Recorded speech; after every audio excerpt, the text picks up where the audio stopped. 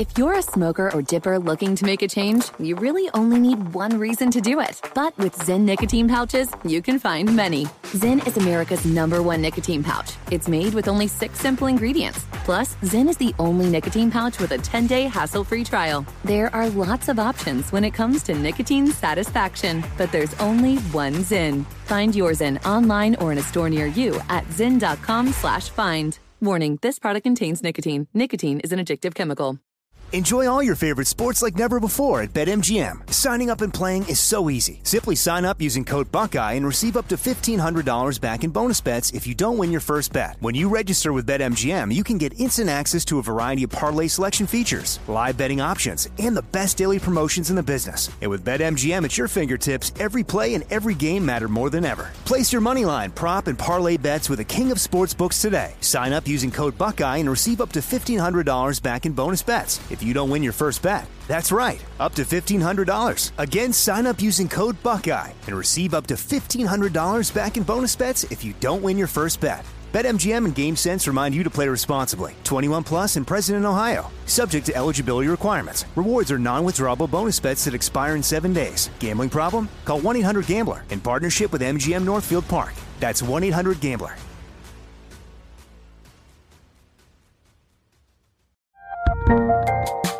There's a lot happening these days, but I have just the thing to get you up to speed on what matters, without taking too much of your time. The 7 from the Washington Post is a podcast that gives you the 7 most important and interesting stories, and we always try to save room for something fun. You get it all in about 7 minutes or less. I'm Hannah Jewell. I'll get you caught up with the 7 every weekday, so follow the 7 right now.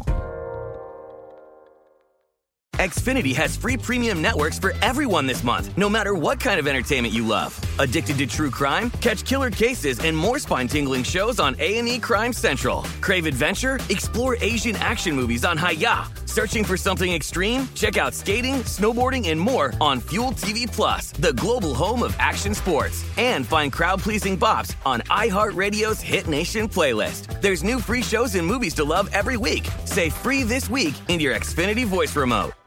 My favorite experiences with fans is when they think we've gone to school together or something. That's my favorite. Yeah. Like I had one where a woman said, "We know each other." And I said, "Do we?" And she goes, "We went to school together." And I was like, I don't think we did. And she went, "Yes, we did." And it was like that thing of like, why am I being awkward about it? And I went, "Where did you go to school?" And she said, "Some school." And I went, "I did not go to that school." And she went, "Yes, you did." And like, I was like, okay. And then I left and I could see that either someone else had been like, "You don't know that person. You just thought that." It was at the airport bookshop. And then through the window, you saw them being like, in silence, being like, "Oh no, oh God." It's great.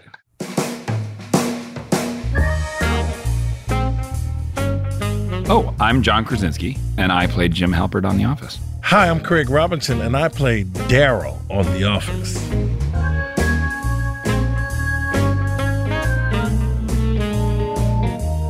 Hi, everybody, and welcome back to Off the Beat, a very special episode of Off the Beat. I am your host, Brian Baumgartner. Now, this is a pretty special week, right? It's October. We're nearing All Hallows Eve, if you will. But also this week, many, many, many moons ago, two of my absolute favorite people on the planet were born. John Krasinski, who you know, Jim Halpert from The Office, and Craig Robinson, who played everybody's favorite warehouse foreman, Daryl Philbin. This year, well, I have decided to put myself in charge of the party planning committee. That's right. Somebody had to pick up the mantle. And I thought that a great way to celebrate my friends would be to go into the archives and revisit some of my conversations with them. So that's what I'm going to do. And you, listeners, you're in for a treat because these guys and our conversations, they were pretty great. First, we're going to go to John. Now, you may not know this, but John and I, we don't live so close together anymore. So I traveled all the way across the country to New York City to meet him and to have this conversation. And I have to say, From the moment that I saw him, it was like zero time had passed. Now, these days, we've been in touch quite a lot because, as you know, we're in football season, and the Office Fantasy Football League is in its 18th year. We're in full swing, almost halfway through the season. I need to update you. JK and I are tied. We're both 3-3. I have a few more points. I'm in 4th. He's in 5th. It's a race to the playoffs, but worth noting, Rain dead last, 12th place. And I always need to bring up Rain's position, especially when he is failing this year very, very hard. Happy birthday, John. I hope you all enjoy this best of Off the Beat. Here he is, my pal, John Krasinski. Bubble and squeak, I love it. Bubble and squeak, I know. Bubble and squeak, I cook it every morning, left over from the night before.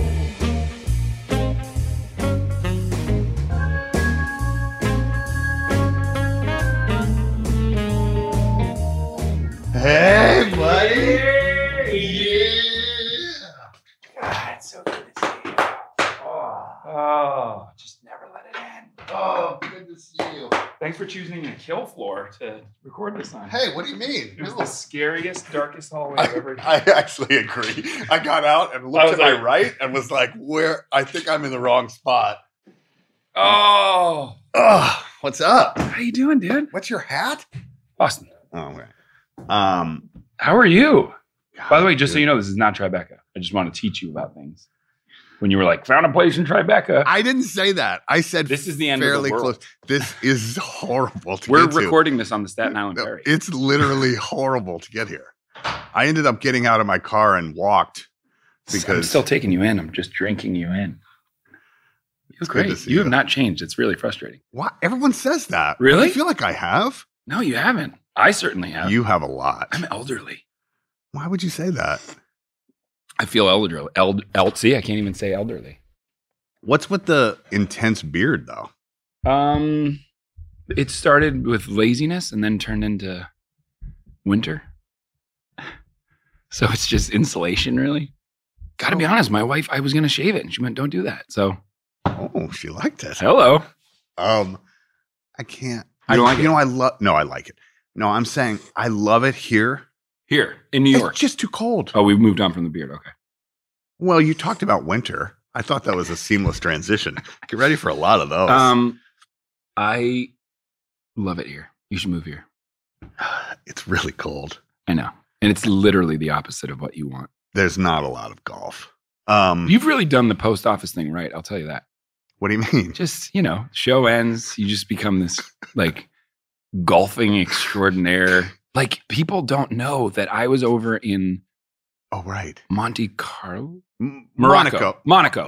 One of those M's. Yeah. Well, elderly. that's Monte Carlo and Monaco, I think, is kind of the same thing. Are I'm they? still not. I'm not clear of it. All I know is that I heard that you were there. I texted you and you said, I'm going. Oh my God, this is great. I'm about to golf on a cliff overlooking like Nice or something. Yeah, it was like And France I was like, and oh, Italy. cool, man. Sorry about your life.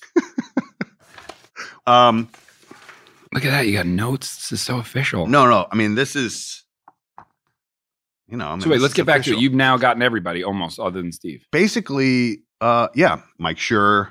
I'm going to stop Paul. making this noise. I'm sure I'm going to get that note pretty soon. Yep. That's a nod in the back. Yep. Copy that. Allison Jones. Did you get Phyllis? Yep. And I got them together as a surprise. Oh, that's awesome. They didn't know? Allison knew. Phyllis did not. Oh, man. Yeah. They were like mystics. They knew what was happening before we did Yeah. in the casting process. They knew they were cooking something. But you started in New York, right? I did, yeah. Yeah. So it was like what, an open call, or you got called in to? Wow, the elderly thing's kicking in. I had just gotten a manager. I had gone out to LA to shoot this pilot, and then they immediately didn't pick it up. And before I left LA, my manager said, you should meet this person, Allison Jones. So I went by and met her and wanted her to adopt me. And then she said, you should pay attention to this thing coming out soon. It's called The Office, and you should You should come in for it. And I said, oh, that's really nice. So then I got back to New York. And about 3 weeks later, my manager called and said, they want you to come in for the show called The Office. And I was like, Allison Jones, pro. And they said, they want you to come in for the role of Dwight. And at that point, I had seen and fallen in love with the British show. Okay. I was down at Virgin Records. Remember that? Yes. I was down at Virgin Records in Union Square buying the like black DVD case. Sure, like yes. the special edition. And just binge watching that thing. And that's what made me so nervous. So I actually said, I don't know where I was still waiting tables. Right. And I don't know where I got the confidence to go, yeah, no, I don't want to go in for Dwight. Let me know when they're doing the Tim character. And they basically said, like, how dare you? Who are you? And my manager did say, he was like, wow, that didn't go great. They were very upset. And then very luckily for me, like 4 weeks later, they still hadn't found a Jim. And then they were like, now you can come in for Jim. And I was like, okay.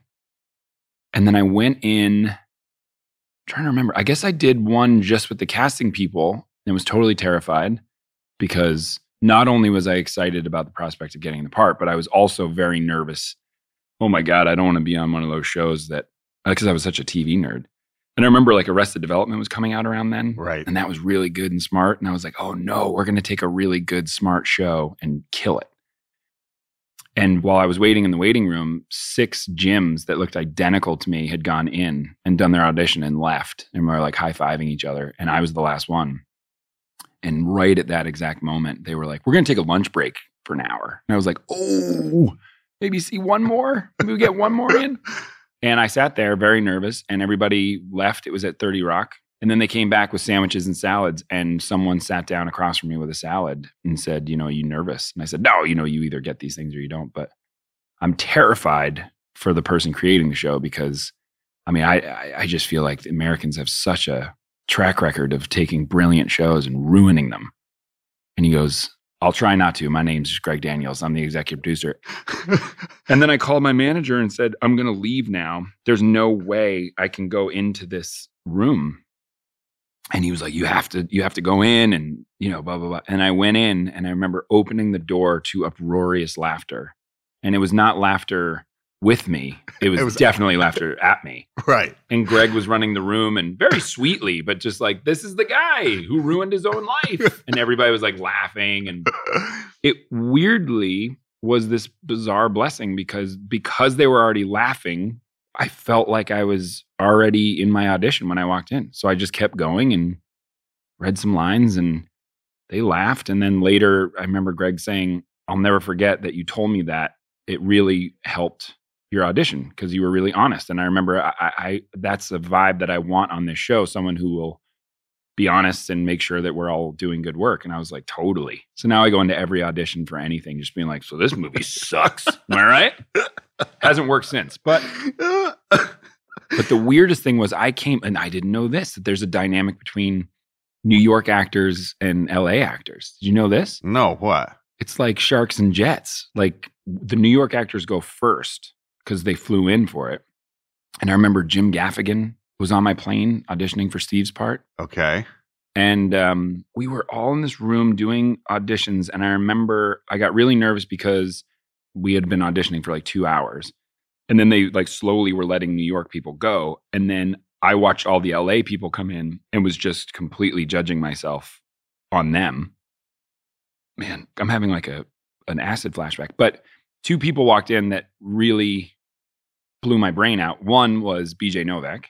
Okay. Who I hadn't seen really since high school. We went to high school together. Right. So you knew him and he walked in. Yeah. I mean, imagine like somebody from your high school walking into a bizarre scenario already. You're in some weird, bizarro world auditioning to be doing something, pretend for the rest of your life. And then that person walks in. It was an acid trip. And I was like, hey. And then I got more nervous because he acted and directed and everything in high school. Like he was already in and I was barely an actor. I mean, I wasn't an actor. I was a waiter. And I was like, what part are you going out for? And he was like, oh, I'm doing this part called Ryan. It's like, and I was like, oh, you're not going for Jim? Then I might still have a shot at this. And then I was like, cool, man, that's awesome. And was super like giving myself a fist pump. And then I know it sounds like a fairy tale, but it's true. I remember Jenna Fisher walking in. And as soon as she crossed the threshold on the door, I was like, well, that's it. Like that is exactly who should play Pam. And then what happened was I watched her go in with all the other gyms. And I was like, oh no. Cause like I saw that they were just lining up the gyms with her. And I was like, see, it's the tipping point. She's it. And I remember saying to myself alone in a corner, if I don't go in with her, I know I don't have it. I know I don't have it. And I never went in with her. And then 4 hours after they had let go of all the New York guys, I was sitting there and stood up and walked on set while they were in the middle of someone's audition. And I was like, I'm so sorry. I'm going to leave now. I think you forgot to let me go home. And from behind a door, like a fake wall, they were like, wait, no, hold on one second. And then like Greg came out and they were like, just give us 30 more minutes. And I was like, and I was so insecure. And then I turned around, I waited another 15, 20 minutes. And they were like, one more, just come on in. And I walked in and I saw that it was Jenna. And I was like, oh my God. If I'm auditioning with her, I'm back. You have a shot. And we did a scene together. That was awesome. And I remember having so much fun with it. I think it was at the copier. I think it was one at the desk and one at the copier. And we just had to improv about stuff. And then we were walking out and I turned to her and I was like, just so you know, you're going to get the part. I know you're going to get the part. And she was like, oh my God, I said the same thing about you. As soon as I saw you, I was like, that's Jim. And it was really weird. And I was like, all right. And again, I don't know why this happened, but when I got the part, which was amazing, I legit jumped on a couch. Didn't think that was real. And the only question I asked my manager at the time was, did Jenna Fisher get it? It was like, I didn't even get fully happy until I knew that she was doing the part, because I was like, if she's the part, then again, it's just that one more step where like, this might be good. It's so interesting because... Was that a 4-hour story? No, that was really good. But what it's interesting. I had never heard this before. Greg said she was it. From the beginning. Yeah. It's weird, right? Like her look is just so perfect for it, but then also like, I don't know, man. There was something in her delivery, how like, I don't know what the word is, like demure or something. She was so good. I remember being so nervous when I was auditioning with her because I was like, she was so subdued and under, where I was like, oh my God, I'm doing like physical comedy bits compared to you. So I just went super submerged and was like, by the end, just being like barely talking. Right. So does she help you in the audition? Sure. Oh, for sure. Because again, I knew that my only chance was with her. And as soon as I started acting with her, I was like, dude, this is the one. Don't blow this. So talk a little bit about, you're a fan of the British show. Yep. We start work on it. Ratings are not good. But are you feeling good about what we were doing? Oh my God, yeah. I think, shooting the pilot, we were all a little nervous, right? I think so. We all felt like, oh my God, we're going to be judged on the actual British script. At least that's what I felt. But I was just so happy to be there. I knew the group was working really well. I knew the show, like you said, the world was really good. The vibe was really good. All the actors were incredible. And I got to be honest, it was probably one of the reasons why I was able to keep a level head, because I didn't care if the show did well or not, because I asked, what's his name? Oh my God. The executive that came every Friday, and that like super handsome dude. I'm going to remember his name. He was so nice. Not Kevin Riley. No. He's super handsome as well. No. Jeff Engold. Yes. I gotta take a nap after pulling that. Jeff was the nicest guy, but don't you remember? He would come down, super nice, dressed well, handsome ass guy, and I'd be like, "What's up, Jeff?" And he's like, "Oh, it's great. I love this episode. This will be the last one." And I was like, "Oh," and he's like, "Yeah, it's just not getting the ratings, and the network doesn't get it. I love it, but this is gonna be the last one." He said that every week of the first season, those first 6 or 6 total, right, including the pilot, just every week. And so on the 5th week, I said to him, "Can you make me a DVD so I can give it to my mom, so she at least knows that what I was doing out here was real and that I wasn't like living under a bridge somewhere?" Right. And he said, "Yes, I still have that DVD that he hand wrote on it. The Office episodes 1 through 6. Wow. So that's kind of all I cared about, was like, I definitely want to show my friends, because this will be one of those things that's brilliant but canceled. And I want to show my mom, and I want her to know that I'm okay." But I'll tell you, I do know when it changed for me was, I used to go to this same diner every morning with my buddy Danny. And on a Wednesday, because we used to air on Tuesdays, I think that time, I walked in on a Wednesday morning, and the same diner, same people were now looking up and being like, that's the dude from that show. And it was Sexual Harassment, had aired the night before. At least that was my moment that I really knew something had changed. Like, people were watching. And it was weird because I was really happy about it, obviously, but I was also a little freaked out because that sort of like secret club that we had was no longer secret. Obviously, it was great that the secret club was not secret, but it was like a big transition for me. I remember that it took me a while that people knew who I was very weird. I also remember this moment. I was walking here in New York, and I was walking through, and this guy put his hand up real fast in my face, and I thought I was getting assaulted. And he was like, "You're on my iPod, dude." And I was like, "What is an iPod? What are you showing me?" And there was my dumb face on his, whatever, it was like an inch by an inch or 2 inches like by the 2 video inches. iPods. Yeah. Big dial. Big dial. That was trippy for me. Interesting. And then the third and final thing was when we got parodied on SNL. I remember Fred Armisen did a Weekend Update piece. He was pretending to be Steve Jobs, or was he talking about Steve Jobs? I think he was pretending to be Steve Jobs, and he kept saying iPod, and he was going iPod, The Office. At Apple, The Office, iPod, The Office. And I remember laughing really hard because I loved everything Fred did, but I was also like, whoa, if we're being parodied on SNL, this is big. I think for me, the first Christmas episode that we did, that's kind of when the video iPod came out. There was a deal with Apple, as you referenced, that we were going to be on there. Yeah. And that's when we were in our second season. Well, that's right. It was like 6 episodes, yes. 4 episodes, 3 episodes. Trickling them out. 1 more. Zero confidence. And then I remember Greg saying it all, I think a lot of people get to say, we owe it all to our fans. But I think we might be the only show who actually owes it all to our fans, because Greg told me that when people started paying for shows that they could watch for free on their TV, then they had to pick up the show. And I remember being like, what? That was just so mind-blowing to me. Yeah.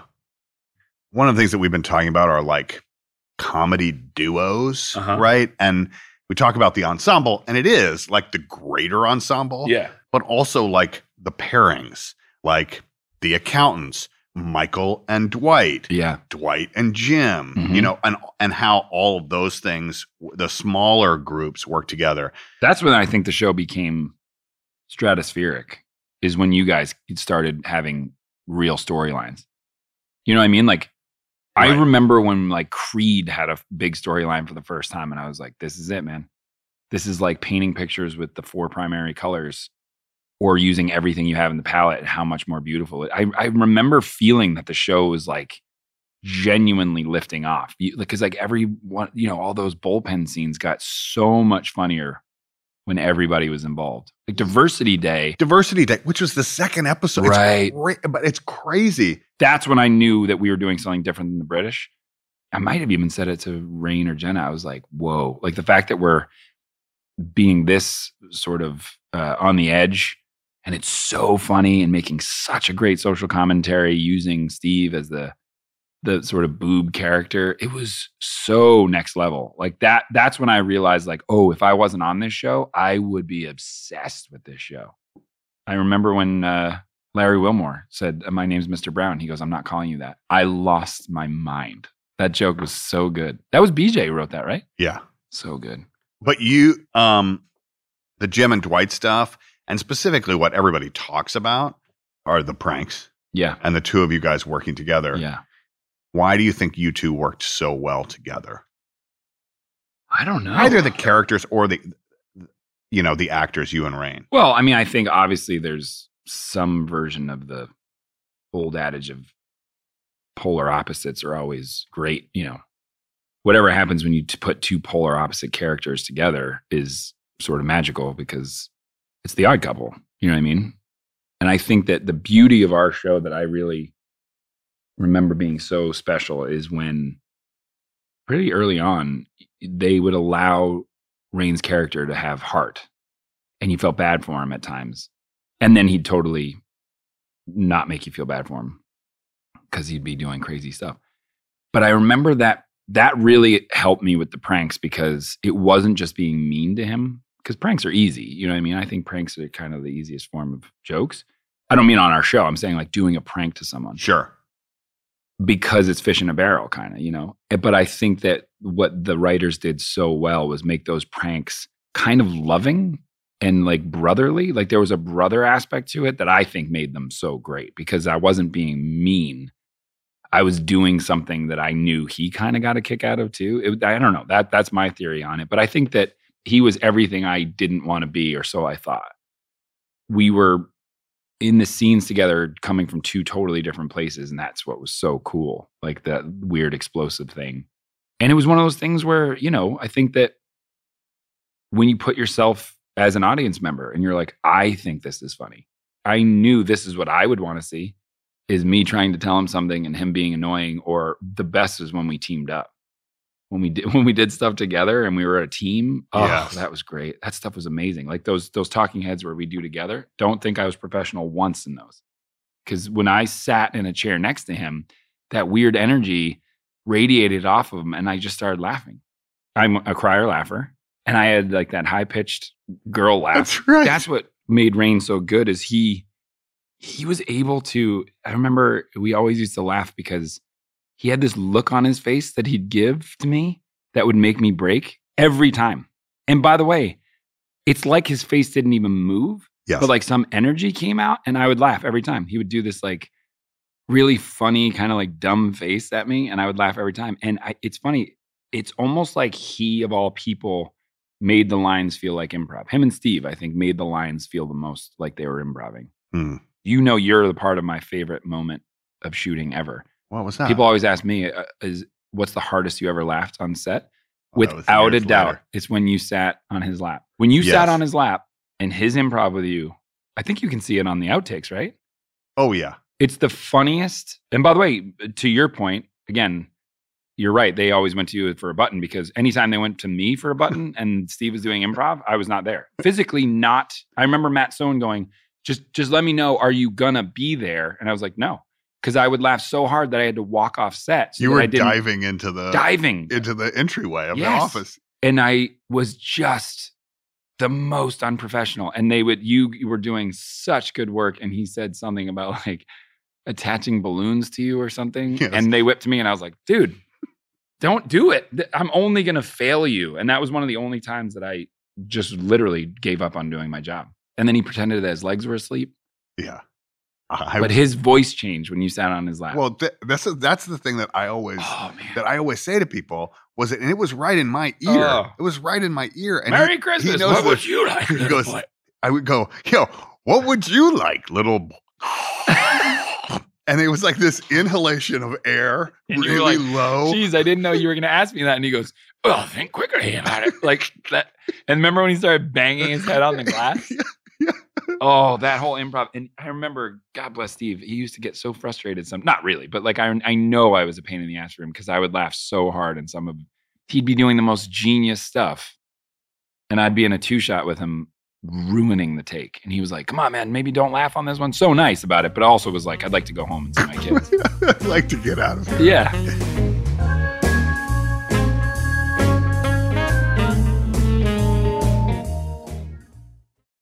Enjoy all your favorite sports like never before at BetMGM. Signing up and playing is so easy. Simply sign up using code Buckeye and receive up to $1,500 back in bonus bets if you don't win your first bet. When you register with BetMGM, you can get instant access to a variety of parlay selection features, live betting options, and the best daily promotions in the business. And with BetMGM at your fingertips, every play and every game matter more than ever. Place your moneyline, prop, and parlay bets with the king of sportsbooks today. Sign up using code Buckeye and receive up to $1,500 back in bonus bets if you don't win your first bet. That's right, up to $1,500. Again, sign up using code Buckeye and receive up to $1,500 back in bonus bets if you don't win your first bet. BetMGM and GameSense remind you to play responsibly. 21 plus and present in Ohio. Subject to eligibility requirements. Rewards are non-withdrawable bonus bets that expire in 7 days. Gambling problem? Call 1-800-GAMBLER in partnership with MGM Northfield Park. That's 1-800-GAMBLER.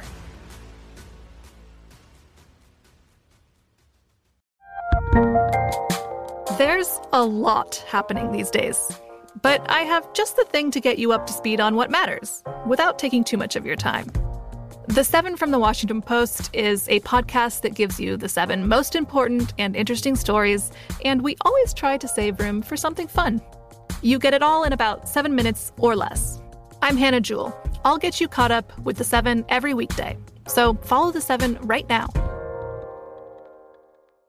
Xfinity has free premium networks for everyone this month, no matter what kind of entertainment you love. Addicted to true crime? Catch killer cases and more spine-tingling shows on A&E Crime Central. Crave adventure? Explore Asian action movies on Hi-Ya. Searching for something extreme? Check out skating, snowboarding, and more on Fuel TV Plus, the global home of action sports. And find crowd-pleasing bops on iHeartRadio's Hit Nation playlist. There's new free shows and movies to love every week. Say free this week in your Xfinity voice remote. The journey to a smoke-free future can be a long and winding road. But if you're ready for a change, consider taking Zyn for a spin. Zyn nicotine pouches offer a fresh way to discover your nicotine satisfaction. Anywhere, anytime. No smoke, no spit, and no lingering odor. Ready to start your new journey? Get in gear with the Zyn 10 Challenge. Enjoy Zyn nicotine pouches for 10 days and discover a fresher way to experience nicotine satisfaction. Anywhere, anytime. Here's how to get started with the Zyn 10 Challenge. Simply pick your strength and varieties online and check out. Once your Zyn nicotine pouches arrive in the mail, enjoy pure nicotine satisfaction at your leisure. After your 10-day trial, let us know what you think. If Zyn isn't for you, no hard feelings. It's that simple. Order online at Zyn.com, that's ZYN.com, to start your new journey today with the Zyn 10 Challenge. Warning, this product contains nicotine. Nicotine is an addictive chemical.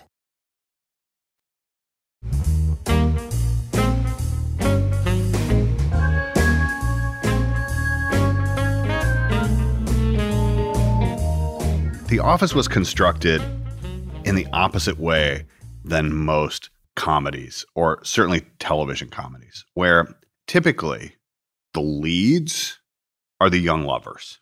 Mm-hmm. And then you've got a crazy uncle or the crazy boss, that's like interesting. that is back in the corner, Is coming this your in to idea add light. No. Oh.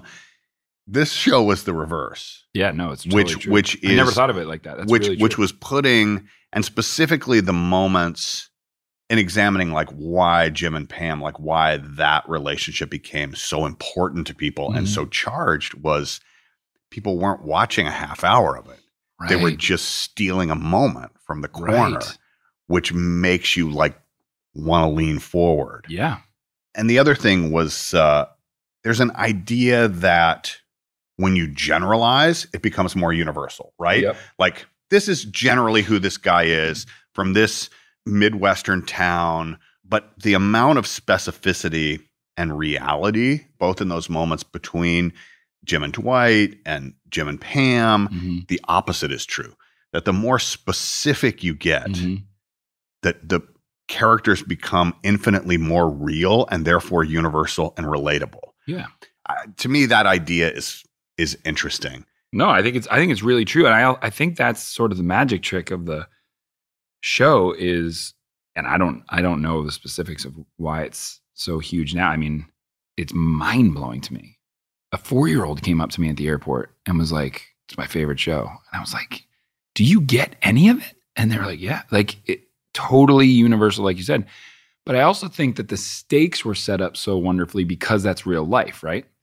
I think when you're in love with someone, especially someone at work, you very much look forward to those interactions at work. But that means that when you go home and your home life with your friends or whatever else you're doing, you will not see that person. So you are sort of, I don't know, tantalized by the idea that like, when I get that moment, I'll savor it. And I think that's real life. And that's what we did in the show. I particularly am thinking right now about the relationship with Roy. You know what I mean? It's like lighting a fuse that might blow 6 weeks from now, but it was a very specific fuse, right? So the first time you saw me and David together, people were like, "Oh, okay, so you just told me that this is a potentially explosive thing." And then we didn't go into it. You'd reference him a couple of times, and it was very specific references. And she said that he brought me to the game and left me at the arena, like things like that, where you're just slowly leading the breadcrumbs back to the trigger. And then by the time he comes in and pushes me, you're so invested in that, not in a television way. I think in like these people are my friends. Oh, right. My friend, as much as I love them together, is trying to go after a girl who's taken. That's real life stakes rather than TV stakes. And I think that's what made it like the first time that we accidentally kissed at Dundee's, and like, that's real life. Whereas a regular television show would have a big, huge kiss scene. Like they finally got together. And I remember reading that script and being like, man, that is so smart. That have the audience be like, did they just kiss? And not give them what they thought they want. It was so, because that's how I felt. I felt like, oh my God, I thought we were going to do some huge kiss scene. Right. And instead she just did it at Dundee's and you're like, oh my God. And of course, I would have stewed on that for months and been like, was that a thing? Did that count? Was she just drunk? Right. Like, rather than if it was a big kiss scene where I took her out back and like, made some huge overture, you'd be like, oh, good. I'm being entertained by this moment, but I don't feel anything. I'm not connected. I don't know if any of that made sense. No, that's so smart, I think. I think people see themselves in the show, and it's a combination, I would imagine, of every character. I don't think you look at one character and you go like, oh, I'm Michael. I hope you're not Michael. Right. But it's more like, oh man, I have a coworker that loves cats and I have a coworker that drives me insane. I don't know, maybe that's it. And certainly people have bosses that are crazy. Right. Yeah, it's what you were talking about, I think is so true. I had a conversation with Greg where traditional sitcoms, there's a rhythm. There's a rhythm to the joke. It's musical. Set up and knock down. It's totally on the beat. And I think that in the relationship between Jim and Pam, everything happened off of the beat, right? Not at the time you expected, right? From no, to your point, there were snatch moments way early, like right, like in terms of like the progression. But then also, what Greg talked about a little bit was once it got to a certain point that he was like, "Well, we need to get them together." Like, I'm not going to create artificial impediments that make everybody go like, oh, come on. Right. Because I think he had brought this audience in to a very seemingly realistic relationship. So if you started doing weird things that felt fake, then people wouldn't relate to it anymore. I'm saying like, I can admit on this podcast, I was never like a Casanova. I wasn't really great with dating. And I think that's what's so great about the show is how do you go about that? Like, how do you start a relationship with someone who's already with someone? It's a great place to start. Amazing. And then just, slowly, I remember also how bold it was that when you thought you would do something, like propose to her, he would write an entire episode where you're like, oh man, and at the end, this is going to be the proposal. Because again, in TV, that like, the big scenes are coming, and he wouldn't do it. And then when I did propose, I loved that talking head where I was like, I've been planning on this forever. Like, I love that, I've said to people that nothing shut down production like an important Jim and Pam moment. Like when there were moments between the two of you. Actually shut it down. No, I mean like shut it down. right.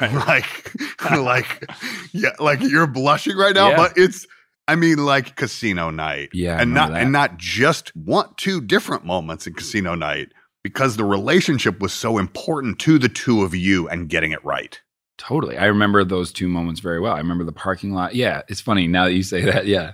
Which must have been frustrating for you. We're like, oh God. You'd be like, oh, please just get me out of here before they film this, or it's going to be 7 hours. Yeah.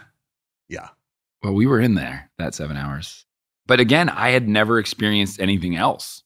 So that was weird for me. I remember like there was an energy around those moments.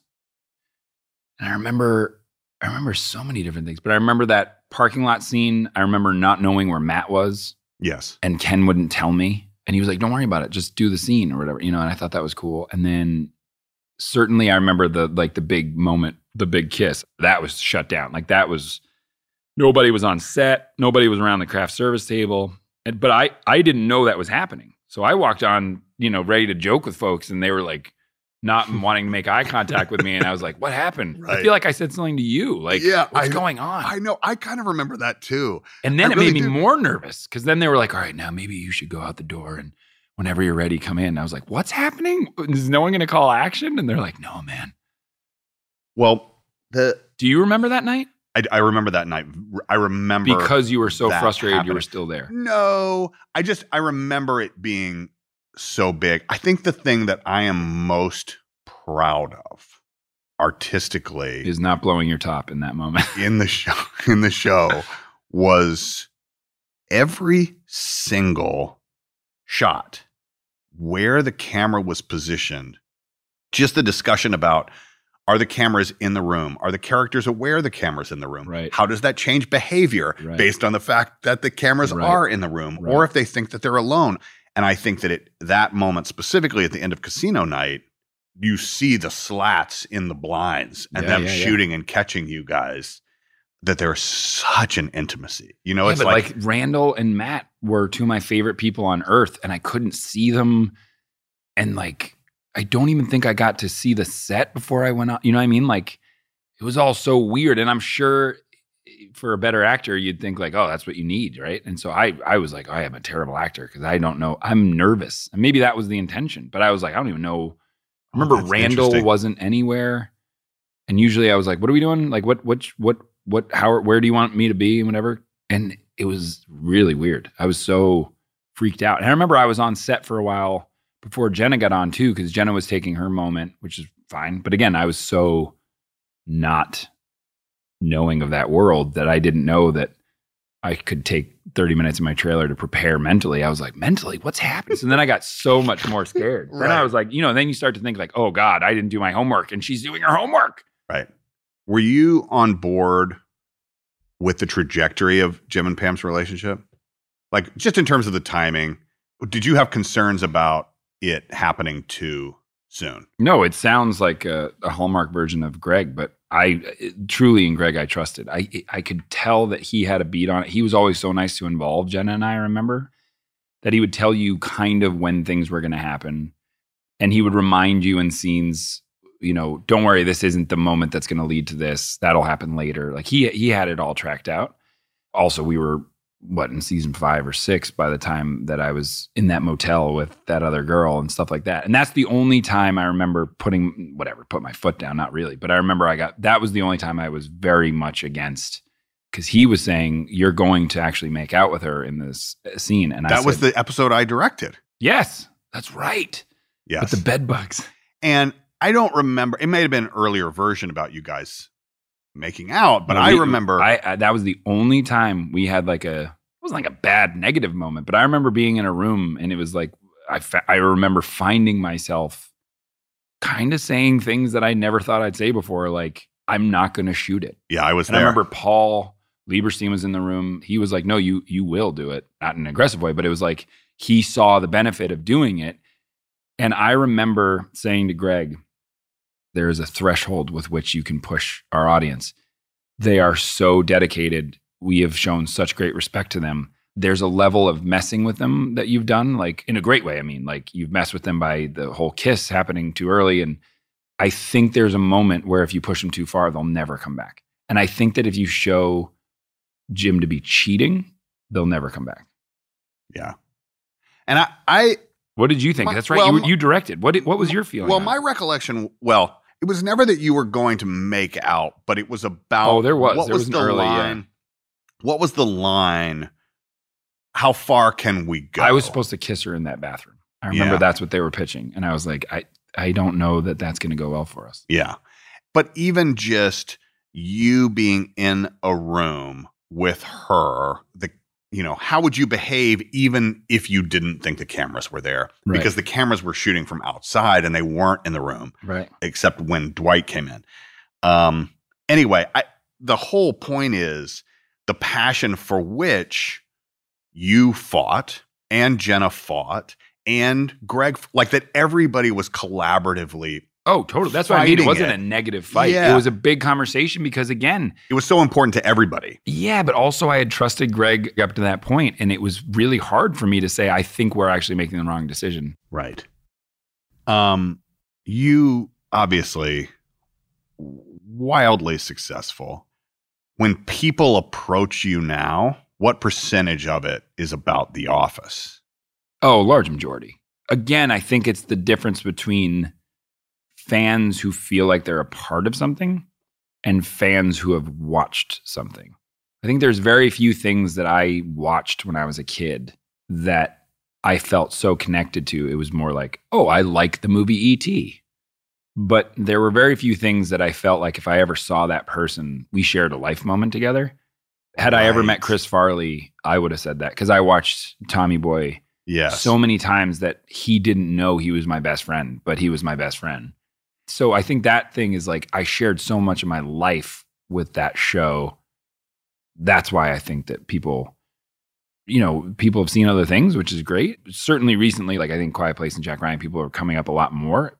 But I think our fans see me, and instead of going up to an actor to get a picture or something, they're actually seeing a friend of theirs, is my point. Yes. My long meandering point is no one looks at Jack Ryan and is like, oh my God, my buddy Jack Ryan. Oh my God, you're an actor. I didn't realize. Right. They do think that with Jim. Yes. And I've had my favorite experiences with fans is when they think we've gone to school together or something. That's my favorite. Yeah. Like I had one where a woman said, we know each other. And I said, do we? And she goes, we went to school together. And I was like, I don't think we did. And she went, yes, we did. And it was like that thing of like, why am I being awkward about it? And I went, where did you go to school? And she said, some school. And I went, I did not go to that school. And she went, yes, you did. And like, I was like, okay. And then I left and I could see that either someone else had been like, you don't know that person. You just thought that. It was at the airport bookshop. And then through the window, you saw them being like, in silence, being like, oh no, oh God. It's great. But I think that that's such a credit to the show that you don't just like the show. You actually think you know those people. What are you most thankful for? Oh my God, everything. I mean, are you asking me as a person? Yeah. Well, I mean, without sounding hyperbolic, it is my everything. I mean, that show changed my entire life. I was 23 when it started, so I hadn't even really formed an identity of who I was. And so that show, not only from a career perspective where I've had more opportunity than I ever would have dreamt of having for one day, I have for an entire lifetime, is all due to that show. I never would be doing any other thing that you've seen me do, writing, directing, acting, and something else, if it wasn't for that show. But as a person, I think it sort of gave me this very quintessential building block that I got to stand on to build the rest of my life. Yeah. You're about to say that's all a crock of shit. No. What would you say? Well, I think it's very similar. I think I was processing what you were saying, that because of the people who were working on it, not just the actors, but the writers who are like all showrunners now. From the early season, Mike Shore. Yeah, like extremely successful, fun, good shows. But also our crew, like you said, like, again, in a very probably lame, cliche, Hallmark way, like, I don't know that as a person, I would be able to have the luxury, forget, success or finance or anything. It's the luxury of being who I wanted to be. I didn't know who I wanted to be. And because of such a warm environment where if everyone had a color, people were splashing their experience and their colors all over me, I got exposed to everything I wanted to be and then got to choose to move forward with my life in a way that I not only didn't know existed, but that I could sustain. Like that you could do fantastic, fun stuff every day for 10 years of your life. And genuinely, I've been asked, I'm sure you get asked all the time, what year were you guys all over it? Like, when were you guys like, ugh, we're over it? And I genuinely am trying not to look back with revisionist history. I don't remember one moment where I was like, such a job. This is such a. Yeah. Writing, acting, directing. Is there one you prefer? That's a good question. I don't know. I think acting was always, I think because it was the first, there's something I really love about it. I think that there's elements to acting being more fun because you don't have the weight of responsibility of any kind. Like turning in a script, you have the responsibility. I hope this doesn't suck. And directing, you have all the responsibilities, which can be terrifying. But by the way, you don't want to suck being an actor either. But I don't know. I guess that it's once you've gone to the whole behind the camera idea and you see how the sausage is made, you realize how I think writing and directing made me a better actor and vice versa. Everybody, I remember always getting awards. People would always be like, and thanks to the crew and whatever. And we had the greatest crew of all time. And I think that taught me to look back on all the things I loved, movies and television, whatever, and realize that for every moment you remember watching and loving, there were 300 to 600 people who made that moment exactly happen at that exact time. And it was magic, from props to camera to set design. Anyway, that kind of thing. I don't know if that answered anything. No, I think so. Like, people always ask, how did I get into directing or writing? And it's like, because I went to the best film school ever, which was The Office. And you learn what's good. I think my taste level became solidified on that show. Like, I see what's possible now in everything I do. I've said this before, that I never would have directed and rewritten A Quiet Place if it wasn't for Greg. Because I remember him saying to me one day, don't look at this as a comedy. Just be in the moment, right? Your character doesn't know he's funny. Right. We get to decide, right? So we're not making a comedy. We're just telling the best story we can. And if you end up laughing, great. If you cry at a moment with Pam, great. But just tell the best story. So when I got offered Quiet Place, I was like, I don't know anything about horror. And I remember actually sitting down before I wrote the script and said, I'm not going to make a horror movie. I'm not going to make a genre movie. I'm going to tell the best story I can about this family. And if you end up getting scared at moments, that is on you, because my job is only to tell you the most concise and strong story I can. And then every emotional thing that you feel is coming from you and how you're experiencing it. And I remember I never would have had the guts to do that, because I would have said the same thing I said to Greg that day, which is like, I don't want to mess this up. I want to make sure I'm really funny in this scene for you. And he was like, no, I don't want you to be funny. I want you to tell the best story and let other people decide whether the scene is funny. And I was like, whoa, mind-blowing stuff. That is very, very smart. But The Quiet Place isn't a comedy? No, you should see it before we do an interview. Oh, shoot. Thanks, bud. You're welcome. Is it over? Yeah, I mean, do you have anything else you want to say? I feel like we covered a lot of topics. Did we? We covered a lot of ground. I don't know what I said.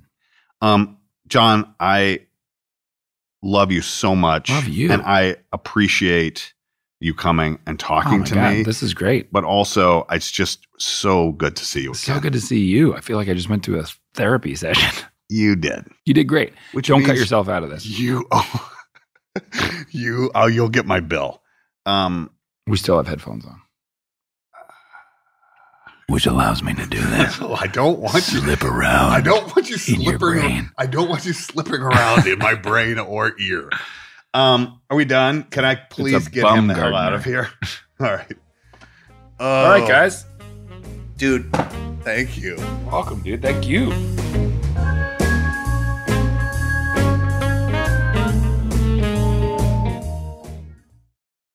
Enjoy all your favorite sports like never before at BetMGM. Signing up and playing is so easy. Simply sign up using code Buckeye and receive up to $1,500 back in bonus bets if you don't win your first bet. When you register with BetMGM, you can get instant access to a variety of parlay selection features, live betting options, and the best daily promotions in the business. And with BetMGM at your fingertips, every play and every game matter more than ever. Place your moneyline, prop, and parlay bets with the king of sportsbooks today. Sign up using code Buckeye and receive up to $1,500 back in bonus bets if you don't win your first bet. That's right, up to $1,500. Again, sign up using code Buckeye and receive up to $1,500 back in bonus bets if you don't win your first bet.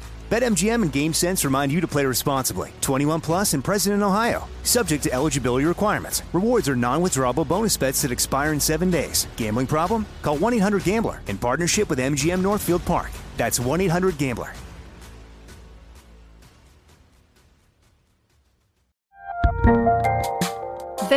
a lot happening these days.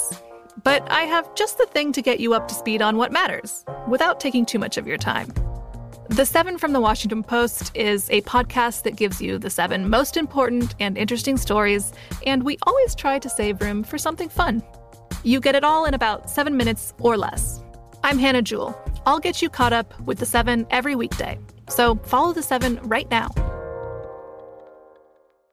Xfinity has free premium networks for everyone this month, no matter what kind of entertainment you love. Addicted to true crime? Catch killer cases and more spine-tingling shows on A&E Crime Central. Crave adventure? Explore Asian action movies on Hi-Ya. Searching for something extreme? Check out skating, snowboarding, and more on Fuel TV Plus, the global home of action sports. And find crowd-pleasing bops on iHeartRadio's Hit Nation playlist. There's new free shows and movies to love every week. Say free this week in your Xfinity voice remote. The journey to a smoke-free future can be a long and winding road. But if you're ready for a change, consider taking Zyn for a spin. Zyn nicotine pouches offer a fresh way to discover your nicotine satisfaction. Anywhere, anytime. No smoke, no spit, and no lingering odor. Ready to start your new journey? Get in gear with the Zyn 10 Challenge. Enjoy Zyn nicotine pouches for 10 days and discover a fresher way to experience nicotine satisfaction. Anywhere, anytime. Here's how to get started with the Zyn 10 Challenge. Simply pick your strength and varieties online and check out. Once your Zyn nicotine pouches arrive in the mail, enjoy pure nicotine satisfaction at your leisure. After your 10-day trial, let us know what you think. If Zyn isn't for you, no hard feelings. It's that simple. Order online at Zyn.com, that's ZYN.com, to start your new journey today with the Zyn 10 Challenge. Warning, this product contains nicotine. Nicotine is an addictive chemical.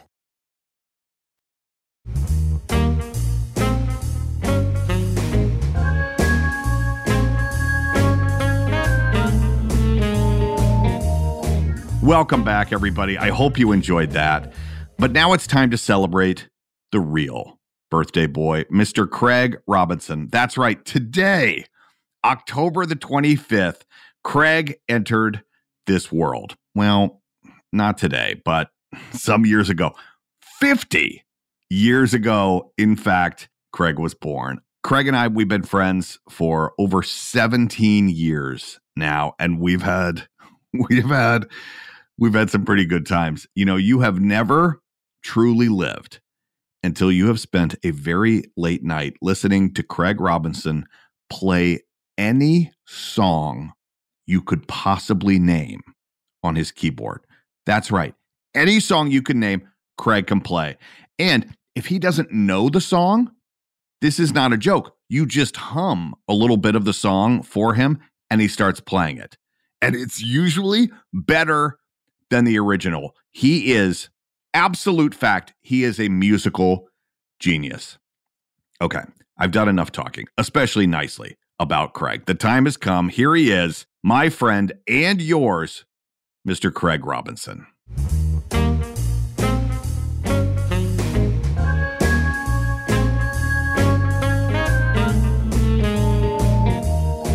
What's up, buddy? What's up? How you doing? How you doing? I'm all right. So? I mean, I'm good. Yeah? It's been so long since I saw you. How long? I mean, A couple of years? it's been a few. What's new in your life? I mean, I'm doing this right now. Yeah. I'm on the road a lot. You? Oh, yeah. I do comedy. You know. Yeah. Is this thing on? Yeah, it's probably on. We started already? Well, not really. Tell the truth, man. I mean, it's recording, but I'm just interested in Saying chatting. what's up. Okay. Check. Are you checking your sound?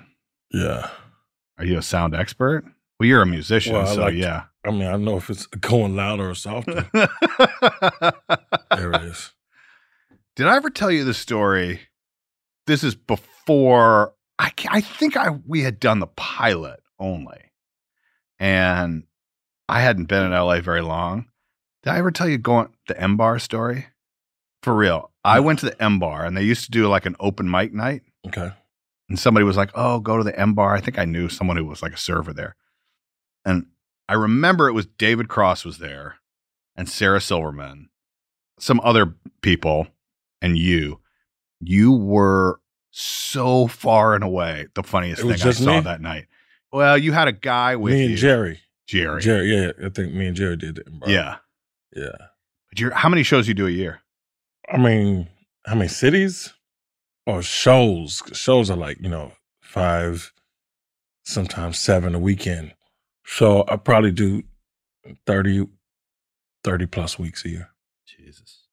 Or if I'm not filming something. So you're the hardest working man in show business? Not by a long shot. You incorporate music a lot into your stand-up. Mm-hmm.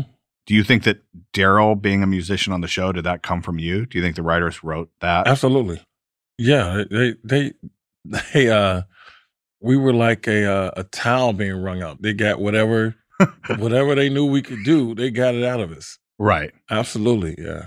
You started pretty early. I mean, I remember the Christmas episode, you and I think we were DJing in the corner, and then gradually you started. Oh, yeah. Yeah, I remember that. Jesus. We had like, what do you call those little balls with the lights and... Disco ball. Disco ball, obviously. I mean, for people who don't know, music comes very easy to you. Yes.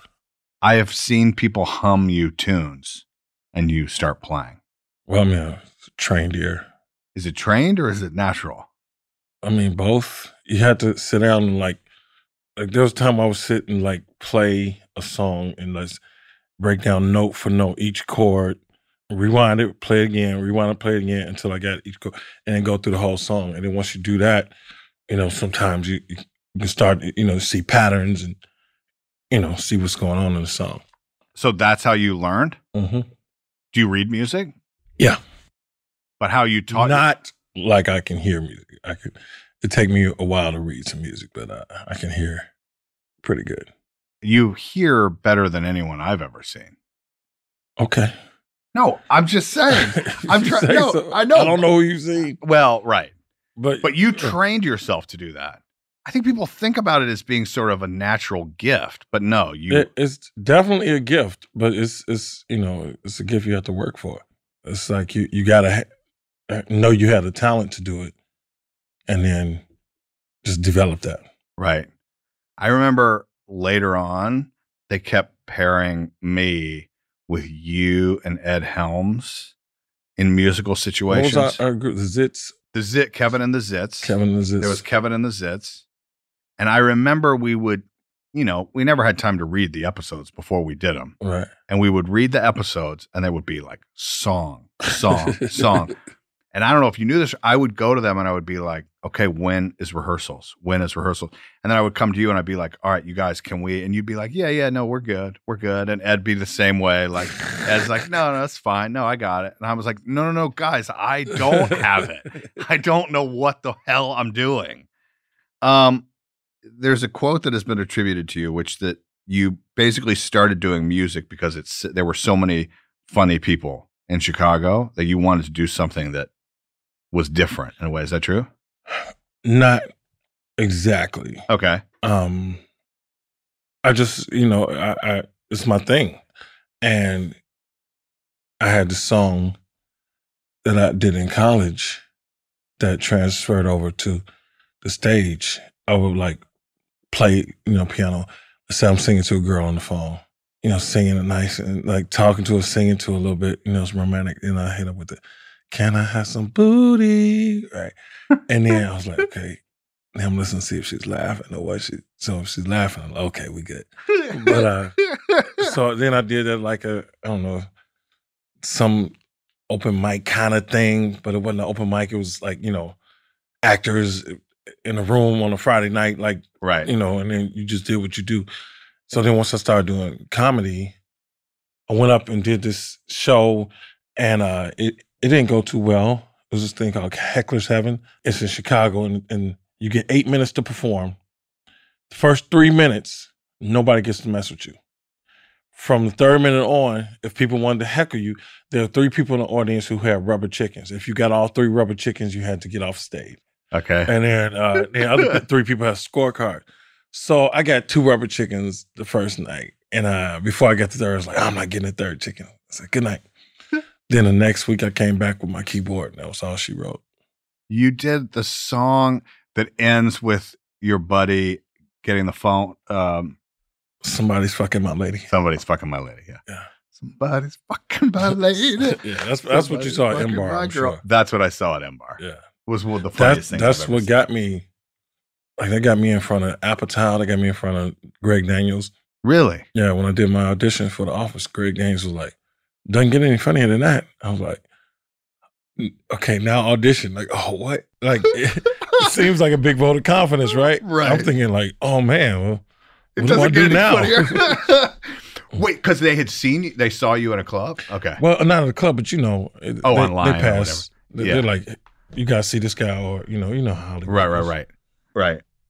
I feel like Daryl, even from the beginning, had kind of a gym thing with the camera. Like, it felt like you were on the same page. Like, you would do the looks to the camera. Like, did you just see that idiot? I don't get a lot of camera looks till later, but people do say, he see me as a voice of reason in all the insanity. Yeah. Ben Silverman says that you were the smartest person who worked at Dunder Mifflin. Well, no, not you, but Daryl. Right. I can see that. Yeah. Daryl was just trying to, be honest, make an honest buck, and couldn't believe a lot of things that was going around him. And, he knew he had to keep the peace and knew he had to keep his job. Yeah. So I don't think he ever thought, I'm smarter than these cats. He just was, just like, would you believe these cats? But it felt like, they showed a lot that the warehouse maybe was run more efficiently than the regular office. Like, you were good at your job. Right. Yeah.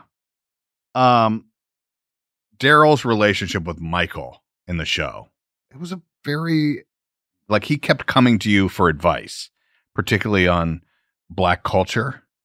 It was a very, very funny dynamic. What was your experience working with Steve? He's the greatest.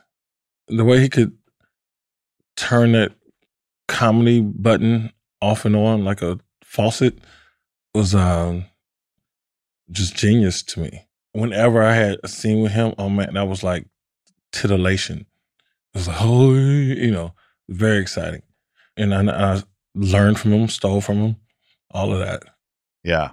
It's funny that you said that, because I thought you were going to say something else, which I think is also true, is part of his genius is how he turns so quick, even within a scene. Do you know what I mean? Yeah. Like, he is fighting down one path and something may happen and he just turns it like that. And he's like, the ultimate scene partner too.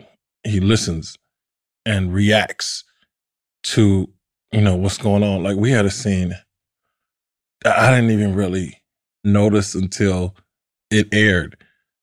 It was a negotiation. Okay. That might be my favorite episode, just because the work I did with Steve and being able to play with him like that. It was a scene where he's like, I'm not going to speak first, like decline to speak first. So we did a couple takes and it was fine. And then he did this next take and he started making these faces. And if you look closely, you could see me start to crack a smile on that. But it was just like, without even speaking, he could, pull this out of you. The laughter, it was like, oh, he's about to get me. But also in that episode, when I was saying the way he listens and, like the perfect improvisation partner, you listen and then you take it to the next level. So we were talking about, getting a raise from Jan. I said, make it happen, Captain. And he said, I will, Sergeant. Oh my God damn. This is amazing. Have you ever seen Greg go into his own? Like what? So we were doing this show. This wasn't The Office. It was Mr. Robinson? Mr. Robinson, yeah. And so we had the pitch, like the big pitch was like later on in the day. And and Katsky was there. Tracy, shout out Tracy. And she had to move. She was like, Greg, we got to go. And Greg went into this feverish, fierce, like you saw his brain working. He started writing and banging this thing. And it was like watching Michelangelo paint or something. It was like, oh, this is happening right now in front of me. Dude is incredible. Salute Greg Daniels. Yeah. When he was going into his writing mode, and Katsky was trying to say, Greg, he almost like like he was typing. It was amazing, bro. Wow. He was just he had an idea and he had to get it done. Dude, I swear, it was like watching Harry Potter or something. It was magic. It was like a whirlwind around him, and he almost barked at her when she tried to get him to go. Yeah. Is he the smartest comedy person you know? Yes, I'm gonna have to say absolutely. I do love working with Greg. I mean, he couldn't be a nicer guy, and then smartest dude in every room. Yeah. What are you most thankful for The Office? When you meet people, it's this genuine, like it feels like you have friends everywhere. And that's a big part of my life. 'Cause, these friends come out, they support my shows and what have you. And it's a lot of, like, the deeper it goes, people have these stories of, my mother had cancer and, we watched The Office and, we got through this, and it'll be these incredible, heart-wrenching stories about our family. We don't talk, but we bond over The Office. I think you asked me, you was like, why the hell is this show still relevant? And I think that's a big part of it. People really connect through the show with family members or whoever. Right. Why do you think it resonates? I mean, here was my impression anyway, that people were like, oh, The Office. Yeah, people can relate because 60 million people work in offices around the country. So, of course, now, like, it's young people who are really into it. Soldiers, for sure, man. Yeah, and then young people like starting it, and then people are like, yeah, I'm on my ninth time around watching it, or we watched it, 3 times or 4 times. It's a phenomenon. I don't know how to put my finger on it. I think that awkwardness, it's got everything. It's got humor, awkward. It's got heart.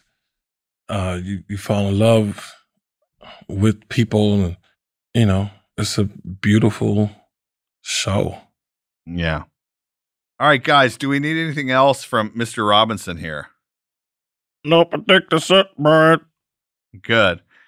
Thanks, buddy. You're welcome, sir.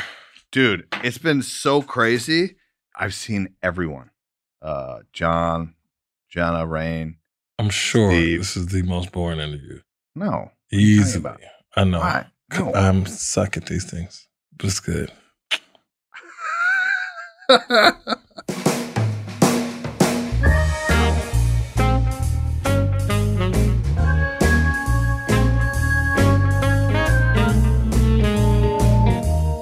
John, Craig, I have to leave you with these 4 parting words.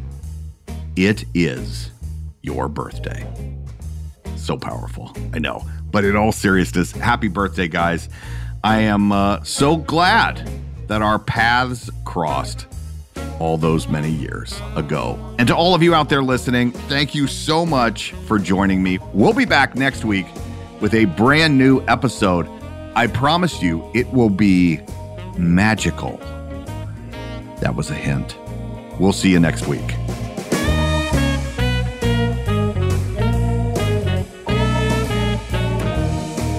Off the Beat is hosted and executive produced by me, Brian Baumgartner, alongside our executive producer, Ling Lee. Our producers are Diego Tapia, Liz Hayes, Hannah Harris, and Emily Carr. Our talent producer is Ryan Papa Zachary, and our intern is Sammy Katz. Our theme song, Bubble and Squeak, performed by my great friend, Creed Bratton.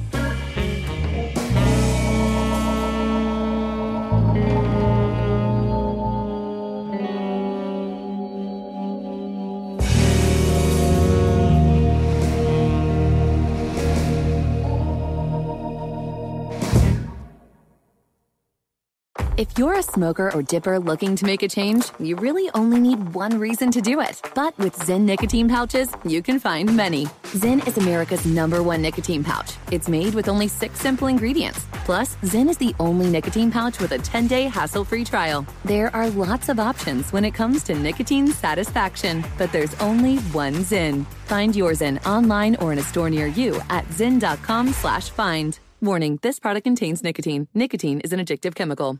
Xfinity has free premium networks for everyone this month, no matter what kind of entertainment you love. Addicted to true crime? Catch killer cases and more spine-tingling shows on A&E Crime Central. Crave adventure? Explore Asian action movies on Hi-Ya. Searching for something extreme? Check out skating, snowboarding, and more on Fuel TV Plus, the global home of action sports. And find crowd-pleasing bops on iHeartRadio's Hit Nation playlist. There's new free shows and movies to love every week. Say free this week in your Xfinity voice remote. Whether you're a savvy spender maximizing your savings with cashback rewards, a thrifty rate watcher seeking the lowest interest, or a travel enthusiast looking for extraordinary perks, Kemba Financial Credit Union has a visa to complement your lifestyle and unique needs. Apply today at Kemba.org to unlock a limited time 2% cash back on purchases and pay 0% interest on balance transfers for an entire year with a new visa from Kemba. You deserve a card that works for you. Restrictions apply. Offer ends June 30th, 2024. I'm Katya Adler, host of The Global Story. Over the last 25 years, I've covered conflicts in the Middle East, political and economic crises in Europe, drug cartels in Mexico. Now I'm covering the stories behind the news all over the world in conversation with those who break it. Join me Monday to Friday to find out what's happening, why, and what it all means. Follow The Global Story from the BBC wherever you listen to podcasts.